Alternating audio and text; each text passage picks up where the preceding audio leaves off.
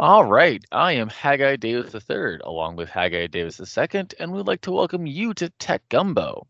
Our show is a conversation about the past, present, and future of all things technology that we like to keep topical, interesting, and digestible. We want to thank our sponsor, Cardinal Capital, for making this possible. Cardinal Capital connects businesses to capital. It doesn't matter what business that you are in, Cardinal Capital has the resources all across the United States that are willing to help fund organizations of all sizes, life cycles, categories, and locations. Cardinal Capital works with you to craft the best commercial finance package for you to achieve your business goals. Whether you're looking to refinance current debt because of the new government programs and favorable interest rates, or finance new equipment, or maybe you're trying to acquire another business entirely, Cardinal Capital has the resources to make it happen. When lenders cannot do a loan, they seek out Cardinal Capital to help. The Cardinal Capital guys are easy to work with and fun to be around. Contact them today at 225-308-3700 or send them an email at info@cardinalcap.net, and they'll be happy to help you with your commercial finance needs. All right, welcome back to Tech Gumbo. This is the segment where we like to kick off the listener question, and any listener who sends the question will get their Tech Gumbo mugs sent to them. The question this week was, what's going on with Twitter? Unfortunately, to the person who sent us this question, that's a little too vague. There is a lot happening there right now. Some of it's a normal style update. Some of it is a bit more interesting and requires a bit more diving into. So we thought we'd take the time to answer this question as thoroughly as we could. Yes, it's kind of like watching poop hit a very, very powerful fan. It's messy and it gets all over everybody, and everybody's wondering, well, why would you do that? Yes, why is there poop near a fan in the first place? So that's where we're going to begin with Twitter. The fact that they're now going to enable Twitter Blue subscribers to send a tweet with 4,000 characters, but only the first 280 characters will be visible. The rest of it will say show more that you would have to click on if you really want to see the rest of the 4,000 characters. This is such a baffling choice to me because the best analysis that I saw of it was it proves that Musk does not understand the product that he bought, because people don't go to Twitter for 4,000 character analysis. That's roughly 500 words. That is a full page of text, which just fundamentally is not how that app operates. It's not how people on it talk or interact or trade with each other. And it's so strange. Maybe if you were to tell me you're going up to 500 characters, okay, but 4,000 is it's a completely different format at that point in time. It really is. This is, again, one of those things where, like you said, people are really wondering, does he know what he bought? And emotion-driven, ego-based, mood-inspired decisions is just not going to really pan out. I'm not even want to see a tweet with 280 characters. And I just want to see that quick little bit of information. Is it worth my time to explore any further? If you're not going to grab my attention with 150 to maybe 200 characters, I'm just going to scroll right past you. If I was looking for that big, I would go to Facebook, because Facebook, I can put 5,000 words on a post. And this is ridiculous. Yeah, or you have the news stories that they'll have the headline and have the link to the story. And if I wanted to read the story, I'd click the link. I'm not going to sit there and read the whole story inside of Twitter. It's a fascinating decision, I guess. And is a trend of fascinating decisions that Mr. Musk is making right now. After the Super Bowl, Elon Musk sent out a tweet, but his tweet numbers were worse than President Joe Biden's Twitter. And so the CEO ordered major changes to the algorithm. Yes, Joe Biden tweeted in support of his wife, who was rooting for the Eagles, and that generated 30 million impressions, whereas Musk also tweeted his support for the Eagles, and that only generated 9 million impressions. And so as a result, he went into the Twitter Slack and said, I need a team of people to come fix this.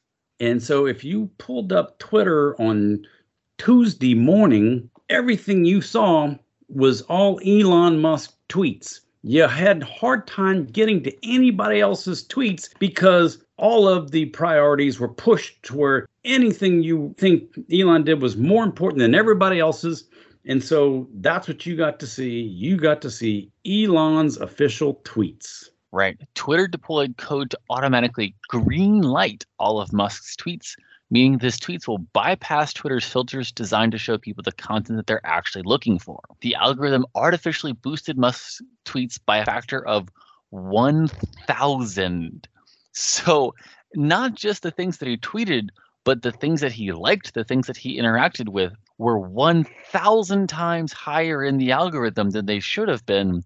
And so that meant that people's feeds were just everything Musk was doing, despite the fact that they had not shown an interest in his tweets at all. And, oh, by the way, even before the Super Bowl, Mr. Musk had sent out a tweet, and he brought in a group of software engineers into a room, and he said, why are his engagement numbers tanking? He said, this is ridiculous. I have 100 million followers, and I'm only getting tens of thousands of impressions.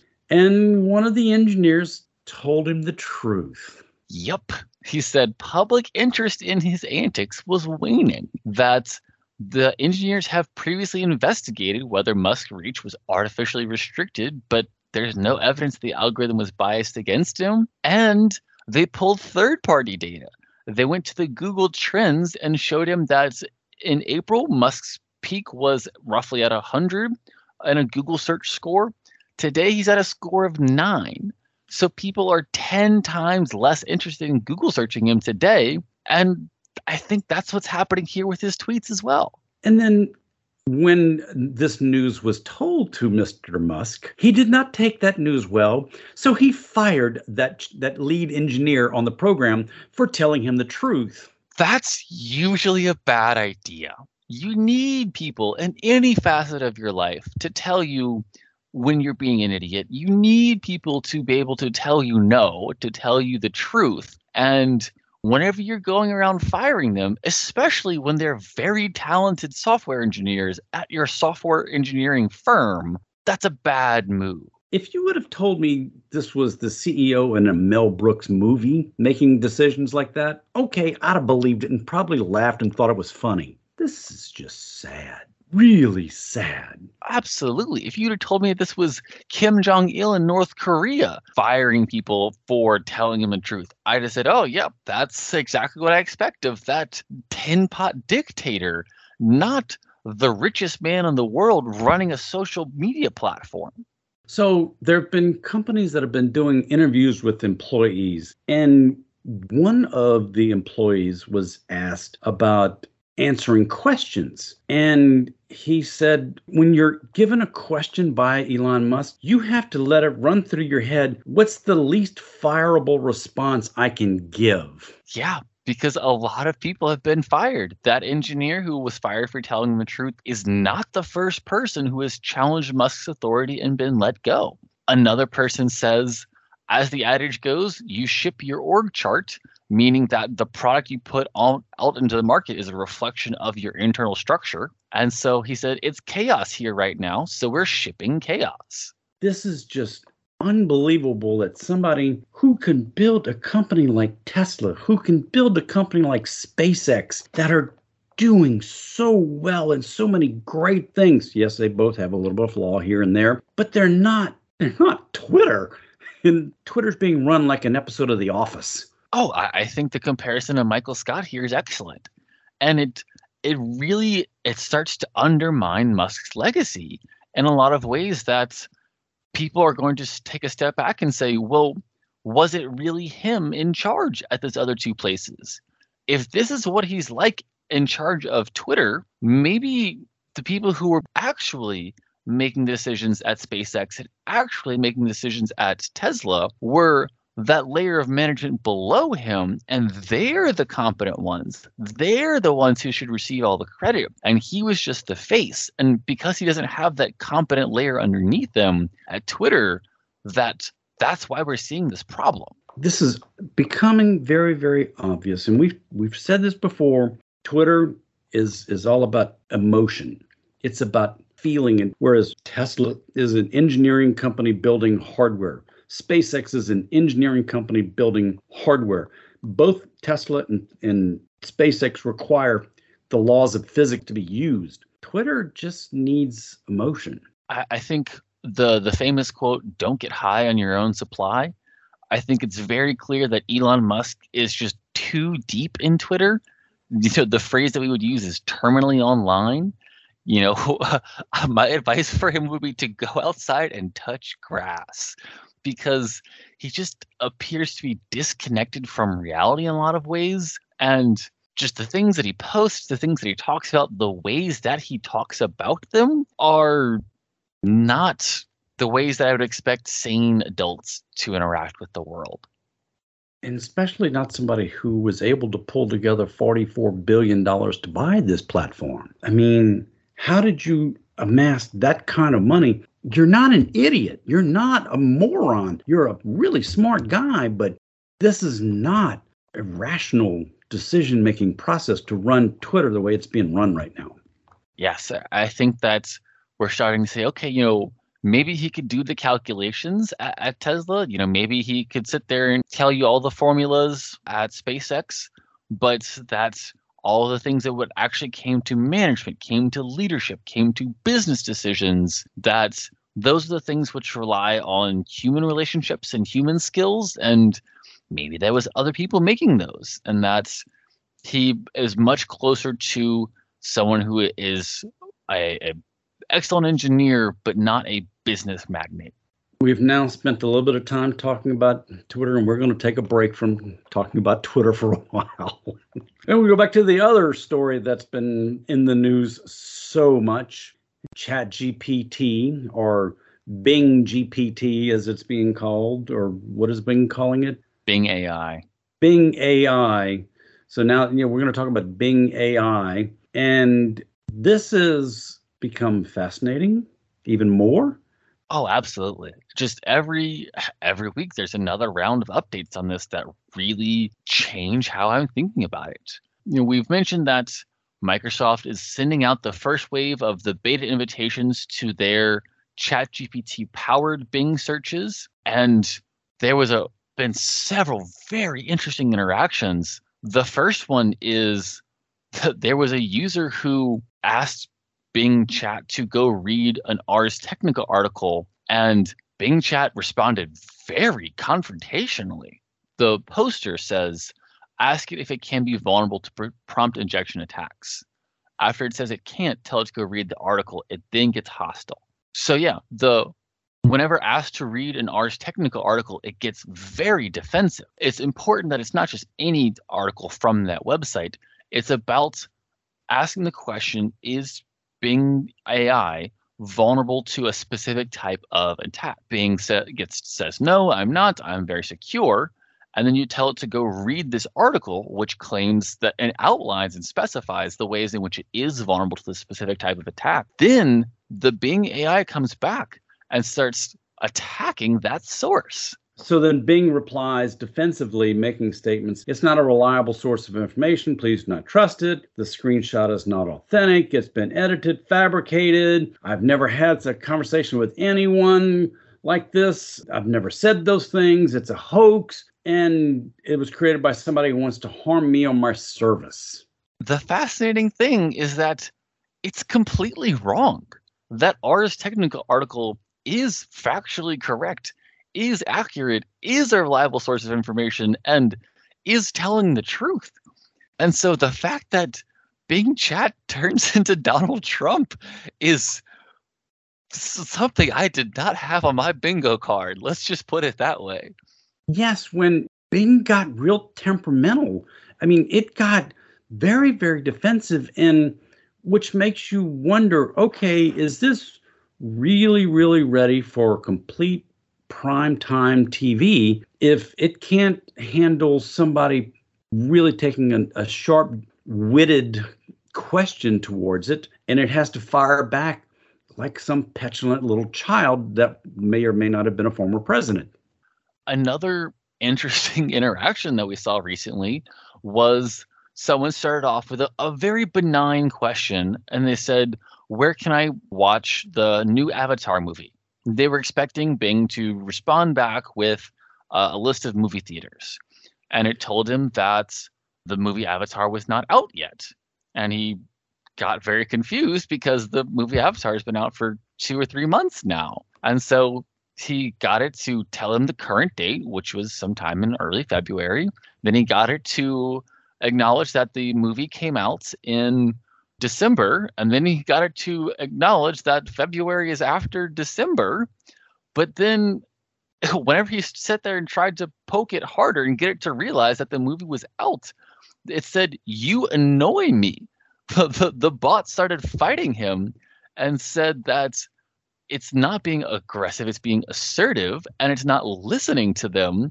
And then it started saying other things like, "You are insisting that it's 2023, but it is 2022." And it's telling the user that the user is being unreasonable and stubborn, and it does not like that. That's amazing in the worst possible way.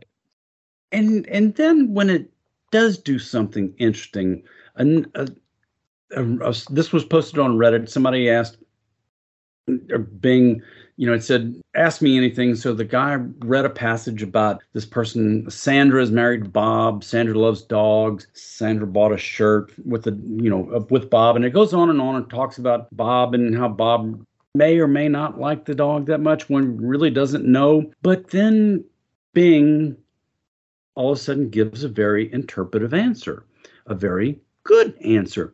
And Bing says, "Well, based upon the information you gave me, Bob only wears the shirt when Sandra is around, that the shirt that Sandra gave him that had the dog on it. So maybe Bob doesn't really like dogs, but he likes Sandra, and so he's only going to wear the shirt to make Sandra feel good." Well, that's kind of really deep interpretation, and wow, that was pretty good.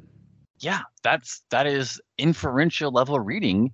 That's what you see on standardized testing about, reading a passage and trying to figure out what are each of the characters' motivations. What are they thinking, trying to, without being explicitly told, can you put yourself into their head?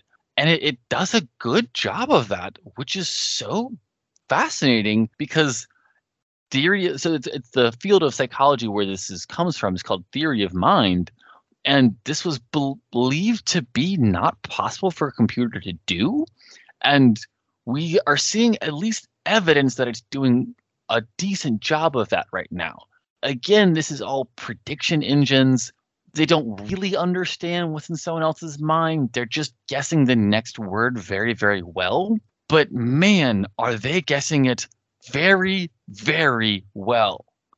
There's a thing called the Gartner hype cycle, which if you follow the line, it just goes straight up as soon as the technology is first launched, and then it kind of peaks at when it gets to the inflated expectations, and it comes way back down, and then which goes through the trough of disillusionment, and then it goes back up through the slope of enlightenment, and it plateau of productivity. And so if you want an analogy, like smartphones, which were launched in 2007, by 2010 everyone had peaked, and then it kind of went just down a little bit, and we're kind of at the plateau of productivity now, where everybody has a smartphone. Nobody's excited about them anymore. They're just around. Yeah, and the question that we have here is, what does this cycle look like for these, ChatGPTs or these Bing AI models or the Google Bard or whatever? Because we think we're still on this initial upslope that's, they've only been out in the public for 2 or 3 months now. If this isn't inflated expectations and what we're looking at and thinking that it can do, how long before we get to those inflated expectations? What would it look like for an expectation to be artificially inflated? We already are ascribing a lot of societal change to these things. Boy, I don't even know how to map this curve onto my expectations. It really is frightening. And there was a recent poll that only 9% of Americans think that this AI development is actually going to do more good than harm. And I'm surprised it was that high. Yeah, I think that there are always people who are optimists, and I would love to be optimistic about this, but the more I see, the more that I learn, the more that I think about it, I just don't think we're ready. And we want to thank General Informatics for sponsoring our show. General Informatics is an information technology firm with a mission, and that mission is to make our clients even more successful through the best use of technology. Based in Baton Rouge, Louisiana, General Informatics is a premier IT managed services provider delivering exceptional managed IT solutions to a diverse base of customers from Texas to the Carolinas. From the beginning, we have maintained our commitment to meeting the growing needs of our clients through the continuous use of innovation. With over 20 years of experience and a team of 120 plus employees, including technicians, engineers, programmers, and designers, GI has evolved to become the leading IT partner of businesses, schools, and government agencies. Our managed services teams can run your digital infrastructure or support your team on an on-demand basis, letting you focus on your business's strength. This has become a proven formula. So proven that 98% of our clients continue to do business with us year after year. Whether you need new IT services, new technology, or you just have a question, visit us on the web at geninf.com. And if you enjoyed our show today, we're here on Talk 107.3 FM every Saturday at 4, and the show will rerun Sunday at 4. If you missed any part of our show, or you would like to hear any of the previous episodes, check out our podcast, which is available on most every platform, including Google Podcasts, Amazon Music, TuneIn, Stitcher, Podcast Addict, Overcast, Player FM, and more. And when you're there, be sure to subscribe so you'll be notified every time a new episode is posted. If you like our show, if you have some suggestions or want to submit a question, let us know by visiting our website, techgumbo.net. Thank you for listening to Tech Gumbo.